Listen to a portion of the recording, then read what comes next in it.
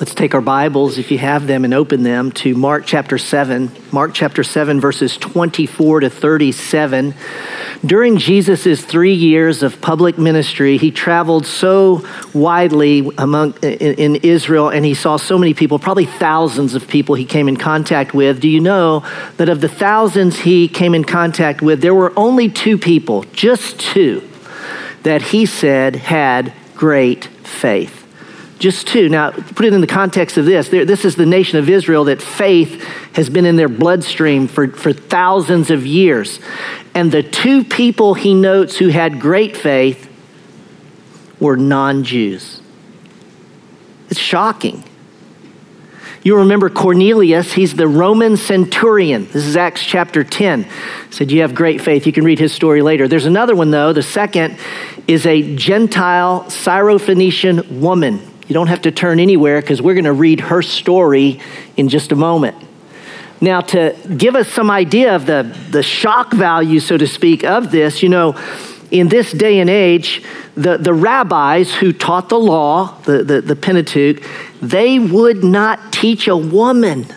They were not going to be taught the law, much less commended for some measure of spiritual maturity.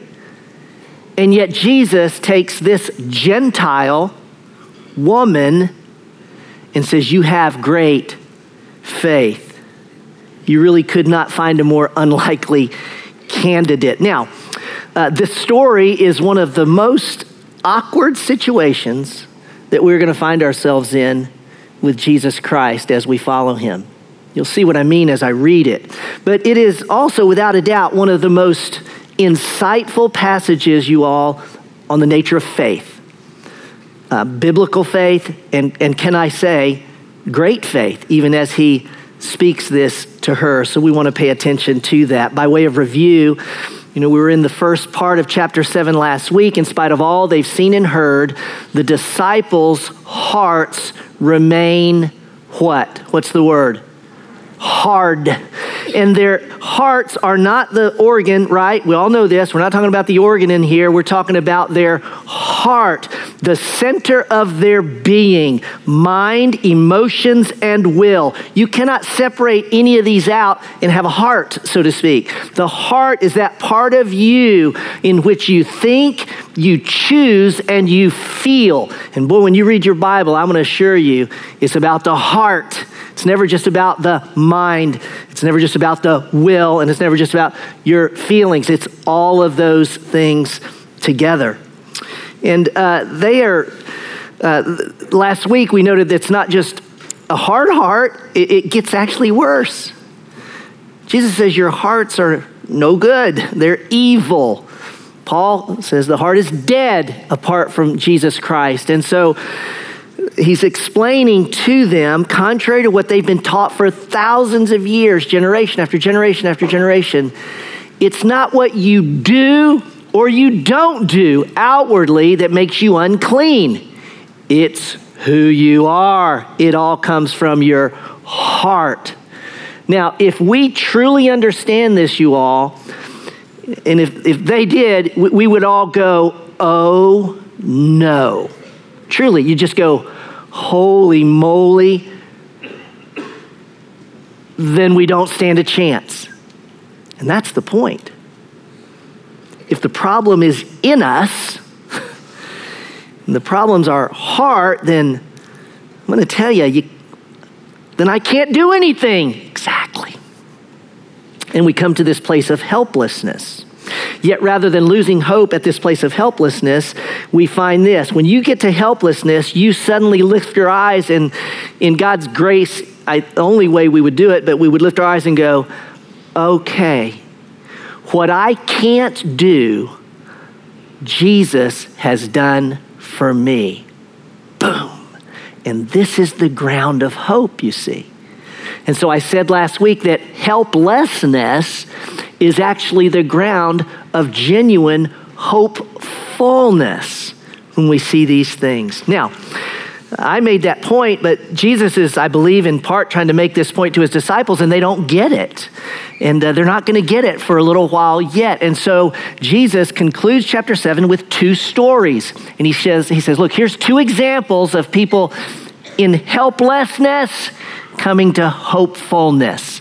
And these are the stories we get to read today. Now, I've broken the two stories in this way. We're in chapter 7, verses 24 to 30, I call the dog barks. Now, you'll know what that means in a moment. The dog barks. So there's the first part. And the second part, 31 to 37, is the mute speaks. So here's our text. The dog barks and the mute speaks. Let's just dive in and start with verses 24 to 30. The dog barks. Verse 24, Jesus got up and went away from there to the region of Tyre. And when he had entered a house, he wanted no one to know of it, yet he could not escape notice. But after hearing of him, a woman whose little daughter had an unclean spirit immediately came and fell at his feet. Now the woman was a Gentile of the Syrophoenician race. I want you to note this. Matthew 15 tells the same story, but gives more details. I'm not going to go there because I just want to stay where Mark is, but I do want to grab this. He says the woman was a Canaanite. Jesus, when she comes to him, is actually silent, doesn't say a word. There's other details there. When he responds to her, he's actually going to say, your faith is great. That's all in Matthew, okay? I'll use some of that to help us understand this, but I just want you to know there's more to the story. And she kept asking him to cast the demon out of her daughter. And he was saying to her, let the children be satisfied first, for it is not good to take the children's bread and throw it to the dogs. But she answered and said to him, yes, Lord, but even the dogs under the table feed on the children's crumbs. And he said to her, because of this answer, go. The demon has gone out of your daughter, and going back to her home, she found the child lying on the bed, the demon having left. Whoa, Jesus. Somebody give Jesus a Snicker bar. He gets a little angry, when he's hungry. It's like that. What are you saying to this lady? What in the world's going on? Well, here's what's going on, and we do a little historical, cultural work on this. Let's first note, geographically, Jesus is in a different place than he was. This is Jesus leaving Israel. Now, keep this distinctions in mind. Remember what he's talking about? Clean, unclean. Inward, outward. He has just left clean Israel. He is now in dirty Gentile country. This is the Sea of Galilee. Jesus has been in this Galilee region up here on the northwestern part around the sea. He now goes 30 miles northwest. This would be the Mediterranean Sea, and he's up here in Tyre, and then he'll go on to Sidon in a moment. But he is now in Gentile country, so he's changed locations. Keep this in mind as well. One of the great challenges of the early church was that the Jewish church had a tough time admitting Gentiles. It's just a fact of reality in the book of Acts. It's like, no, this is for us. And of course, it's not just for the Jews, it's for the world. But they had a tough time with that.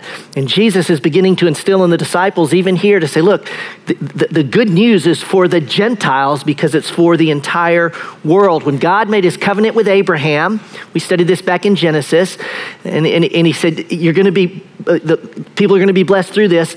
The covenant promise was a blessing not just to the Jews, right? Don't keep this. It was that all people will be blessed when the Messiah comes through the nation of Israel.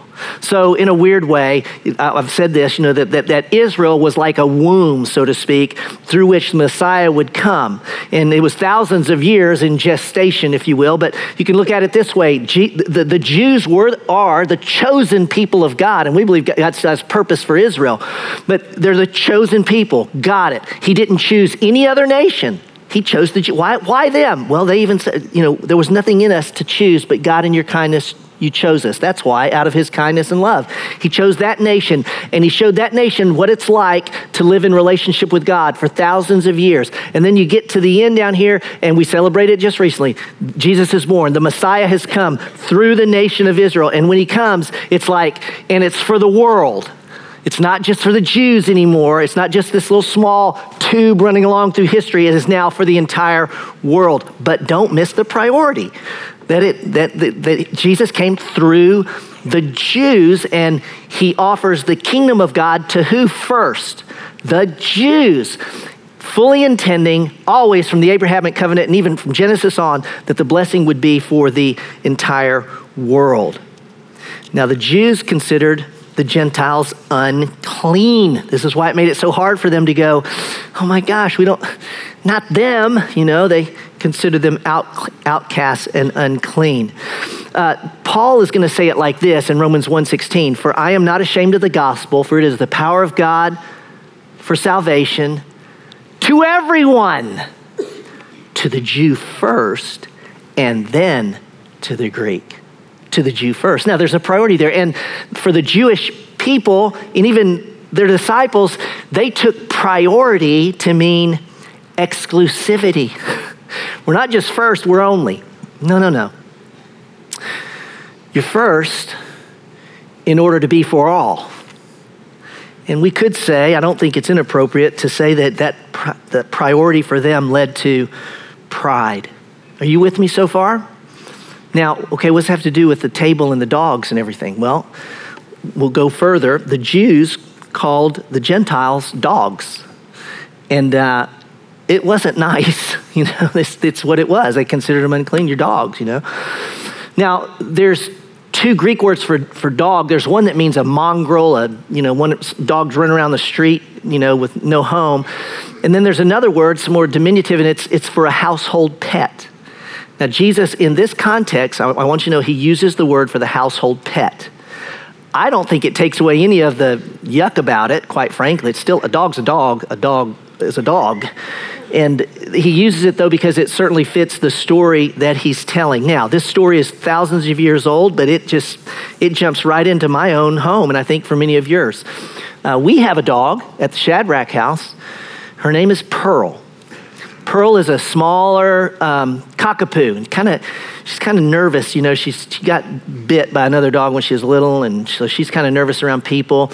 We love her to death, like you love your pets. And when Lisa makes a meal, and we gather around the table, it's not super often, when you get kids that are older, but we gather around the table. I don't care where Pearl is, if she's laying in the playroom or over in the living room, whatever. When the food comes down and she knows the table's being set, Pearl will run to the kitchen.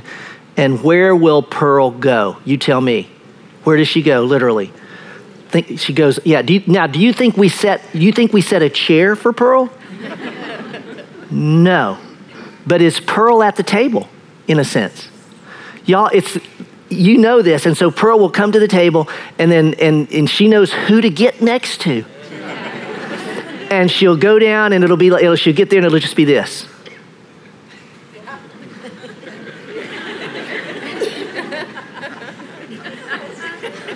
For 30 minutes while we're eating. What's she waiting for? Waiting for the crumbs to drop, right?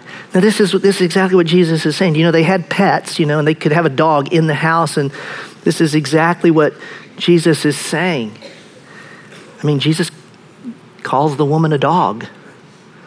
You can get the crumbs under the table. You got to feed the family first. And this, you see, is the first miracle of the story. This is amazing, you all. She gets what Jesus means. And she's not offended. Let's not get offended for her, because she's not. Do you see anything in the text that would tell you that she's offended by this derogatory comment to her? I do not.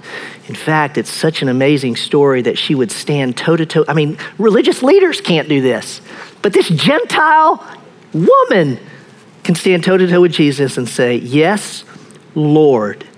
But even the dogs under the table feed on the children's crumbs. In other words, yes, Lord. And by the way, it's the only time in Mark's gospel that a person addresses Jesus as Lord. Something's going on in her heart. Yes, Lord, I am a Gentile. I am outside of the covenant with Abraham. I'm on the blessing end of it, but you're the Jews first. You got to feed the family first. I'm a dog. I don't bring anything. I don't have any claim on this food. But I'm here, Lord, and I'll take a crumb. In Matthew's account, Jesus says to her, "Your faith is great." She, I think, has arrived at helplessness. And when she got to helplessness, she didn't run from it. I believe she received it.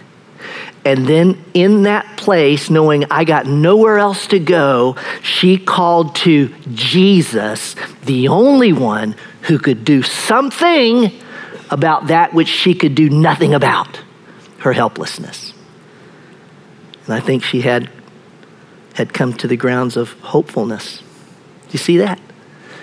Now, I think there's more. Now, this is where I'm not going to be dogmatic, but when I read my Bible, I'm looking at context and I'm going, Lord, I don't want to misrepresent what the text is saying. I can't be dogmatic on this, but I think there's something else. I think there is something here. Think about it. Think about this, the context, the story of this woman. Do you know it was just a few days earlier that Jesus fed 10,000 people with what? Bread. This bread story. And they collect all the leftovers, right? And it was just a tiny amount of bread. And then we come along, and Jesus has this story, clean, unclean, and now this woman. And do you know what we're going to study next week? Go to chapter 1, and guess what? It's another story about Jesus feeding people with what? Say it out loud. With what? Bread. It's like bread's everywhere, and he's going to be about 8,000 people. He's going to feed them with 7 loaves and 2 fish, 5, I always get the numbers mixed up. He had nothing, but it multiplied them, and they gather up all these leftovers. Okay, so you got this bread. And right in the middle of it, you got this story about this woman saying, I'm going to get the crumbs on the table. And when he does this second miracle of feeding of the 4,000 or the 8,000, when you count everyone, right after it, the disciples go and get in the boat. And when they get in the boat, one of the disciples looks and goes, oh my gosh, we've only got 1 loaf in here. And they're kind of going, there's 12 of us, man, we're grown men. We're not going to have enough to eat, And then Jesus just says, beware the leaven of the Pharisees and Herod. And they hear that word leaven, and they look at each other and go, oh, look, he knows. It's talking about leaven. You were supposed to bring the bread. Look, we always said the last guy in the boat gets the bread. And I wasn't the last one in. I thought someone was behind me, and they're just going off on this bread. We don't have enough bread. And then what does Jesus say? Look at chapter 8, verse 17. Chapter 8, verse 17, Jesus says, and Jesus, aware of this, said to them, why do you discuss the fact that you have no bread? Do you not yet see or understand? Do you have a hardened heart? Having eyes, do you not see? And having ears, do you not hear? And he goes on to say, you remember all the leftovers we picked up? And when I look at that, I go, what is it that they don't get? And what is Jesus saying? Do you not yet understand? And I think there's something in here that says, do you not understand what the Gentile woman understood? She got it. And I go, what did she get that they don't get yet? I think it's this. I don't know how, other than the grace of God, but I think she got the fact that when Jesus talks about bread, he's not talking about dough and yeast. He's talking about himself. I think she got it. Because John's going to come along and tell us, Jesus says, I am the bread of life. Can't get any clearer than that. You don't look at a loaf of bread standing up there, you look at life. And somehow because if she knows that Jesus is the bread, then a crumb will do. See, I don't think a crumb of Christ is a feast, you see. That's why the little would be plenty. When you know that the bread is Christ, there'll never be too little to go around. I think she got it. So with that, the dog barked. Do you hear what has happened? Do you have eyes to see? Let's go from the dog barks to the mute speaks. We'll pick up the second part of the story. It begins there in verse 31. And again, he went out from the region of Tyre and came through Sidon to the Sea of Galilee within the region of Decapolis. This is called the 10 cities. It's where the Gadarene demoniac was. And he casted all those demons out of that guy. They brought to him, who's that? I don't know. Some people brought to him one who was deaf and spoke with difficulty. And they begged him, it's like the woman, same emphasis, they implored him to lay his hand on him. Jesus took him aside from the crowd by himself and put his fingers into his ears. And after spitting, he touched his tongue with the saliva. It's not in the Greek text. He certainly could have, but we don't know for sure. And looking up to heaven with a deep sigh, he said to him, Ephphatha, be opened. It's Aramaic, and it's translated, of course, for us here. And his ears were opened, and the impediment of his tongue was removed, and he began speaking plainly. I think this is humorous. And he gave them orders not to tell anyone. But the more he ordered them, the more widely they continued to proclaim it. They were utterly astonished, saying, "He has done all things well. He makes even the deaf to hear and the mute to speak." This is a visual, so keep looking up here at me and note that when Jesus did this particular miracle, just a lot of touching going on, isn't there? A lot of stuff we'd go, oh, that's weird. Or even the spitting, in those days, spitting, they actually healed that. Jesus put spit on their eyes, and it was considered a healing ointment in some strange ways. But here's a guy who's probably not deaf from birth. He probably lost his hearing because he's got some form of speech that now has been lost. And so Jesus takes him aside. No, I want you to just kind of get this idea of everything that Jesus takes him aside, and I'm just going to go through it.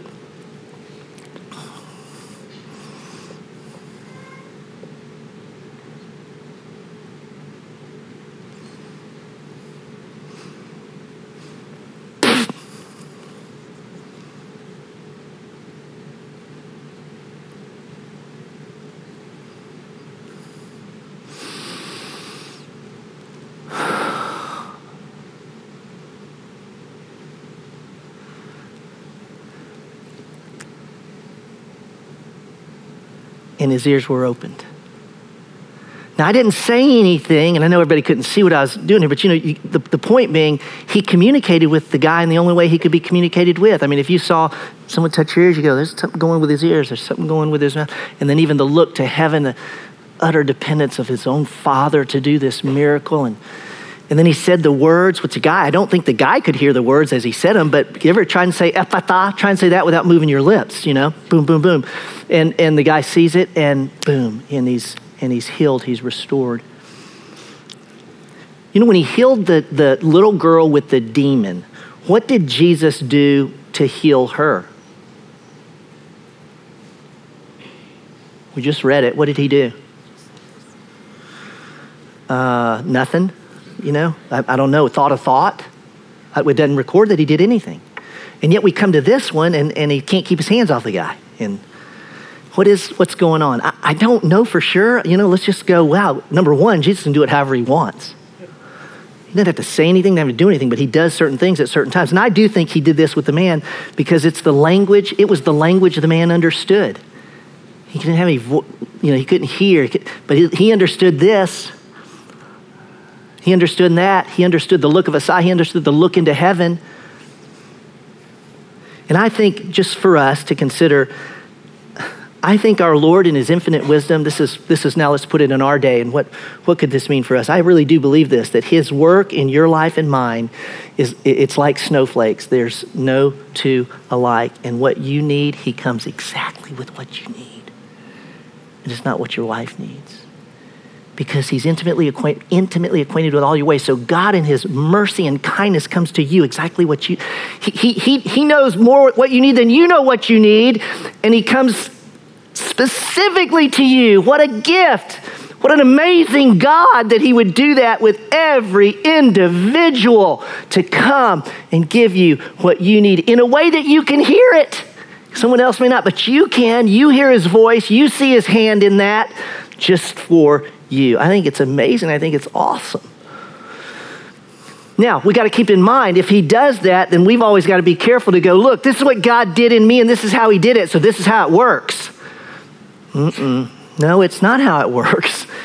God is very specific in how he moves and works in, among, and through us. What a beautiful picture of his attention to detail. Well, the friends who brought the man, they go crazy.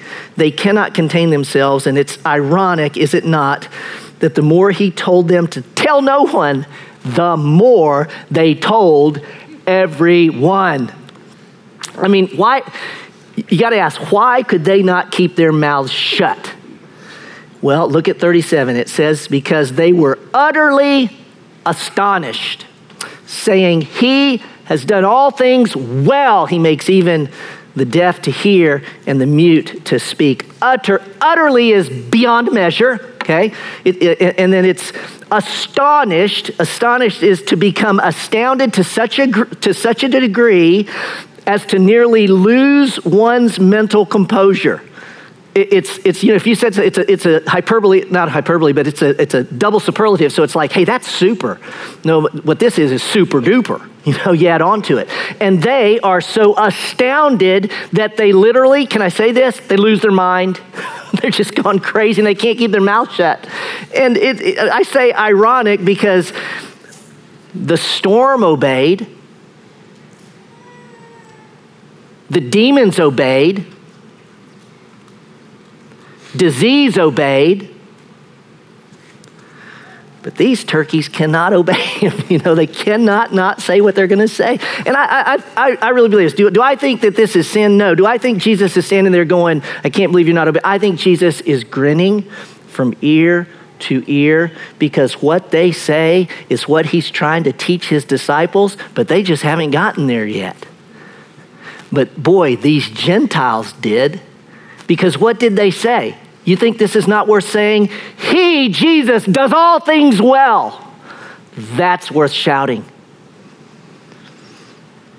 Well, does all things well. Well means it fits appropriately. It's according to purpose. It's done in the right way. You can use these words for well, literally. Splendidly, beautifully,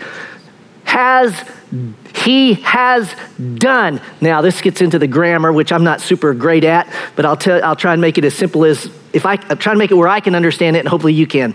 It's a present tense verb. What does a present tense Greek verb mean? It means this, that there's a completed action in the past, and that completed action now in the present remains completed and in effect. The effect of this completed action remains true, even though it's in the past, right now in the present. And the emphasis on a present tense verb is not so much on what happened then as what's happening right now. Okay, Lloyd, you said that, but I still don't understand it.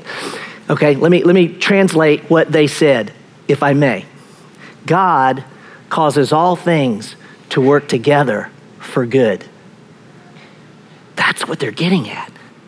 Because when they would say that phrase, and it's good, let me tell you where the mind goes, especially the disciples' minds. Do you know where that goes? It goes to Genesis 1, and God created the heavens and the earth, and God created the sun to light the day and said it was what? What's the word he used? And it was, and he made the vegetation, and he said it was, and he made the animals of the world, and he said it was.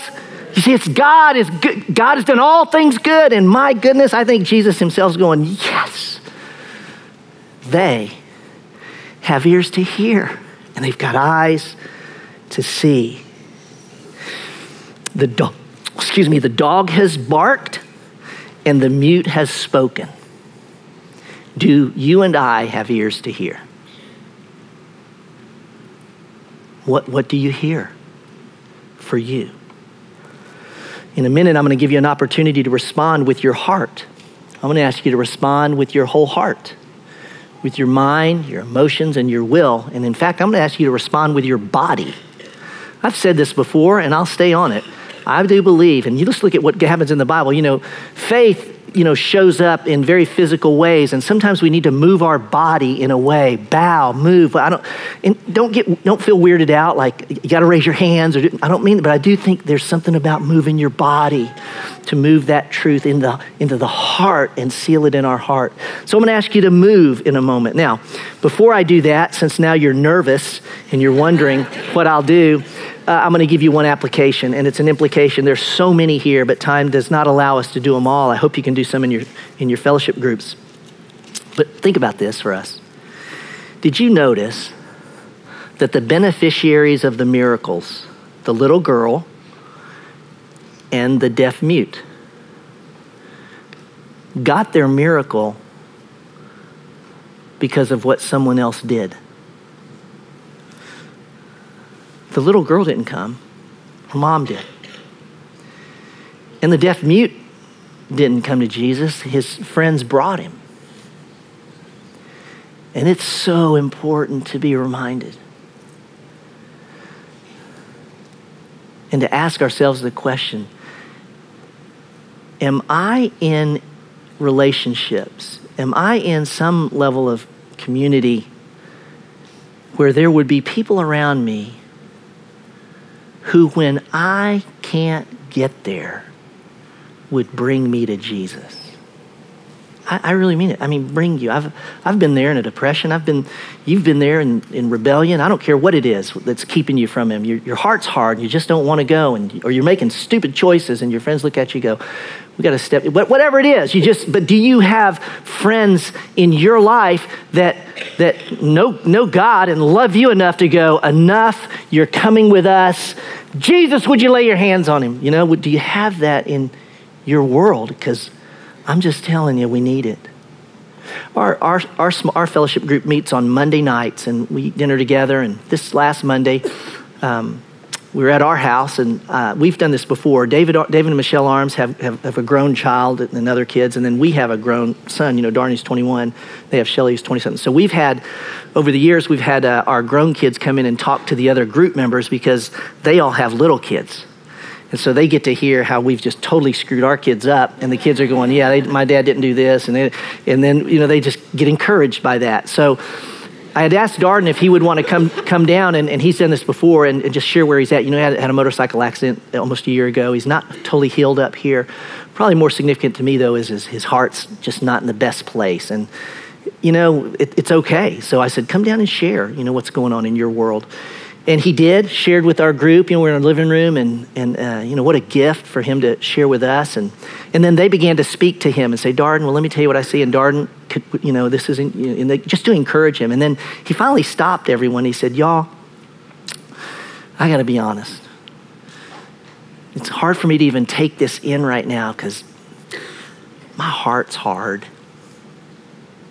I don't think it'll always be, but I just know it is right now. There's just a hardness there. And I'm telling you, it was sweet. I love his awareness, and I love the fact that he could say that, and I love the fact he owns it. And I trust, when you're aware of that, trust me, God knows and hears that. And he even said it, he said, only God can do something. And of course, we're as parents sitting there going, I know, I get it, I've been there, et cetera. So then we had Darden sit in a chair, and everyone put their hand on him. And I've got my hand on him, Elise got a hand. But then, and then to hear some people in that group pray for my son. And I want to tell you, they cried out. There were some moms that just wept, but it was coming from deep, man, to pray for Darden. And I'm praying for him, my hand's on him, but I just go, oh, thank you, Lord. Well, what's that worth? There's no price on that.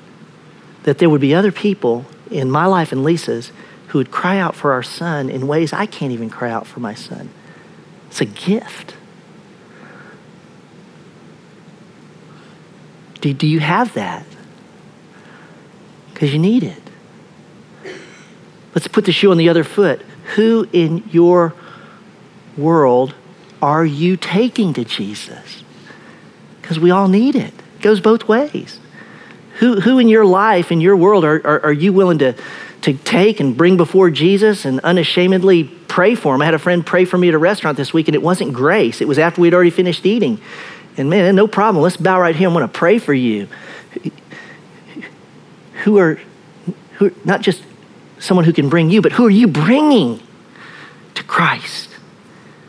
Because he's the only answer. He's the only thing that can do something. See, I think this is one of the most grand privileges of following the servant king, is to be used in this way. Okay. Now, I'm going to ask Lindsay and Sydney, Megan to come out here. They're going to sing over us, okay? So here we go. Let's respond. We built the time in to do this. I'm going to give you some thoughts, and then here's the deal. If I finish this and you feel like you've done something, or you go, man, I felt manipulated, or you do something and you feel like, I guess I should have done something else, you've missed me, because I just want you to do whatever you'd have God do, whatever God would have you do in your own life. But here's what we want to do. If you want, and I think it's a wonderful text to do this out of. You know what? You can come up, you can get up, stand up, come up here and kneel as Lindsay and Megan sing over us, Sydney playing. Just kneel, just come up and kneel. That's a wonderful act of just bodily faith. Can I say that? To say that you are desperate. Or you can sit right where you are. I hope everyone heard me say that. You don't have to do anything for God to change your life, but he can change us in a moment. So you can sit right where you are. That's totally fine. You may sense that God would have you stand, and I think that's, again, it may be just that physical act, just standing up before God, and people around you sitting, so you've got some work you're doing with God in this moment. Just stand right where you are. How about this? If someone comes up here to pray and you didn't feel this need to pray, but you saw them and you went, wait, I know what's going on, and you want to come up and put a hand on them. Wouldn't that be wonderful? Just to put a hand on them. How about if someone stands near you and you don't know them from Adam, and what if you actually put your hand on their back? And what if you're the person that feels something on your back and you're thinking, holy moly, I don't know that person from Adam. Well, let's do this. How about this? What if you said, wait a minute, Christ lives in them. That means the Holy Spirit's in them. That means that's the Holy Spirit's hand on my back. Now, don't take me overly literal, but it's the Spirit of God in that person that's just saying, I'm with you. Lord, I just want you to see I'm praying for. Would you do that? I think this is all very right. Now, this is going to really take us over the edge, I'm sure. What if you were sitting there and you're just going, Lord, I need to hear from you. What if you touched your ears? Just saying, what if there's a conversation you need to have and you just give me the words just taking it out of this. What if you did this wherever you are? What if it was simply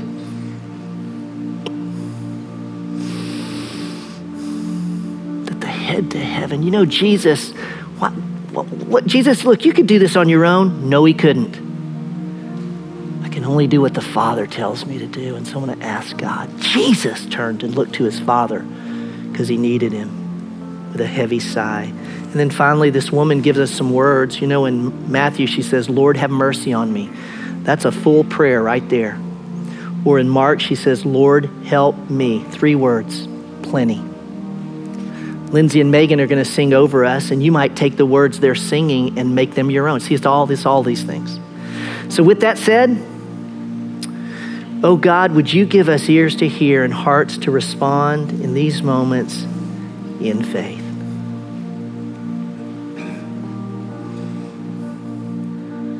Lord, I come, I confess, bowing here, I find my rest.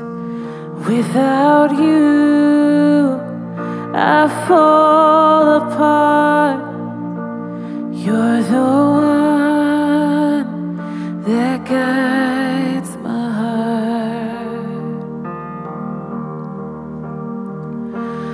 Lord, I need you. Oh, I need you.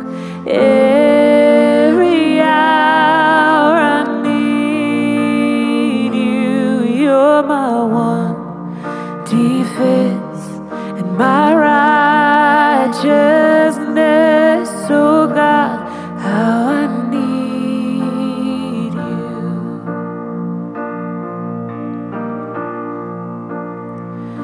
Where sin runs deep, your grace is found. And grace is found is where you are.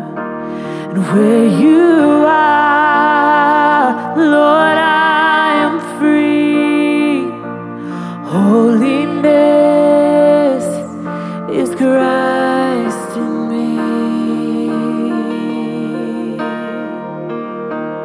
Oh Lord, I need you. Oh, I need you. Every hour I need you. You're my one defense and my righteousness.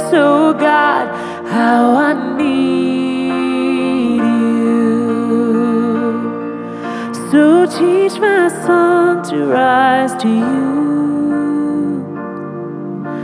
When temptation comes my way, and when I cannot stand, I'll fall on you, Jesus. Jesus, you're my hope and stay. Yes, teach my song to rise to you. When temptation comes my way, and when I cannot stand, I'll fall on you. Yes, Jesus, you're my hope and stay.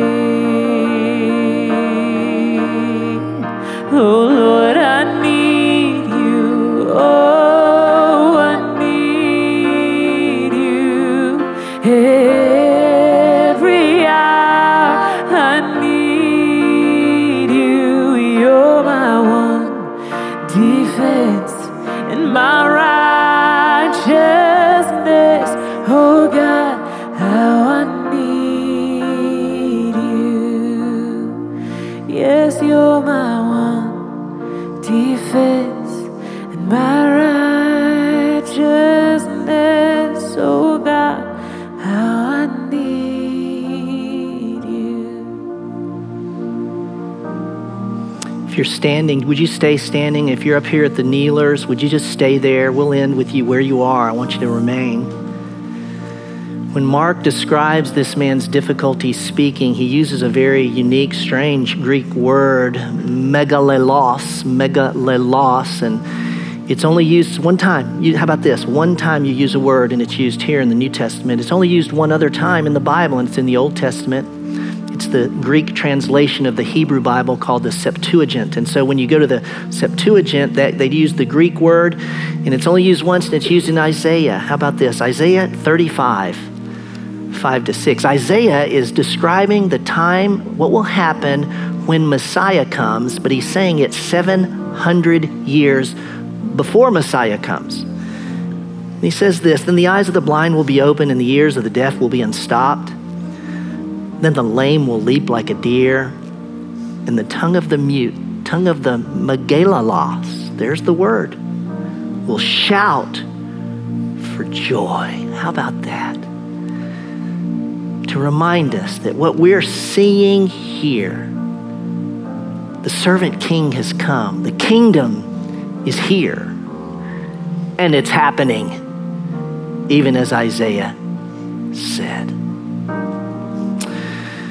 I'd like everyone to stand. Those kneeling, stay kneeled. If you're at the altars, I want you to stay where you are, please. Just stay there. You don't have to stand, but the rest of us standing, may I say over and to us, unlikely and unworthy, with no claim we come, undone and unfit, with no rights we run to the only one, whose crumbs are a feast for a famished heart, who by his word has done, is doing, and will always do all things well, all things well, all things well. Amen. And God bless.